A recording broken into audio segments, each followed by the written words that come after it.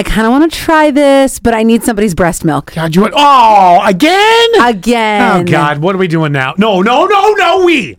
What are you doing now? I just backed myself out of that. It's supposed to be the best skincare ingredient. I've heard this. To splash it on your face? Yeah, I've heard this many times. It it heals wounds and everything else much better. Loaded with nutrients. I was thinking wrinkles, like instead of doing, because retinol, which I use. A little pricey, huh? Not even just that. My skin is very sensitive to it. Oh, yes. So I can't use it too much or it feels Does like... it turn real red? Turns real red. Had it when I had the acne.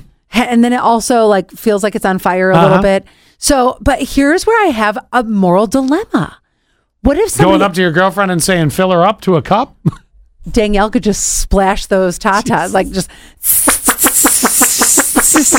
Wait, I saw Natalie in the grocery store too. I have got a full arsenal. The sound effects. Of boob juice that I could get splashed on my face. Here's my moral dilemma, Go swimming in a pond of it. My moral dilemma is, what if there's somebody who really needs it, and then here I am, I'm using it for my face so I don't have wrinkles. Do you see that moral dilemma? I'm proud of you.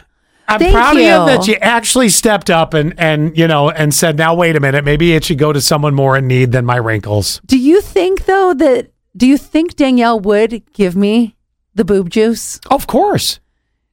Yeah, I don't feel, unless she's freezing it, I don't know what else she could use it for. I mean, my gosh. Especially like when you're getting towards the end, you're going to stop breastfeeding. Oh, she's not near the end. No, she's nowhere near the end. But I'm just saying, if she has an overabundance of it, how much should I pay for a bottle of it?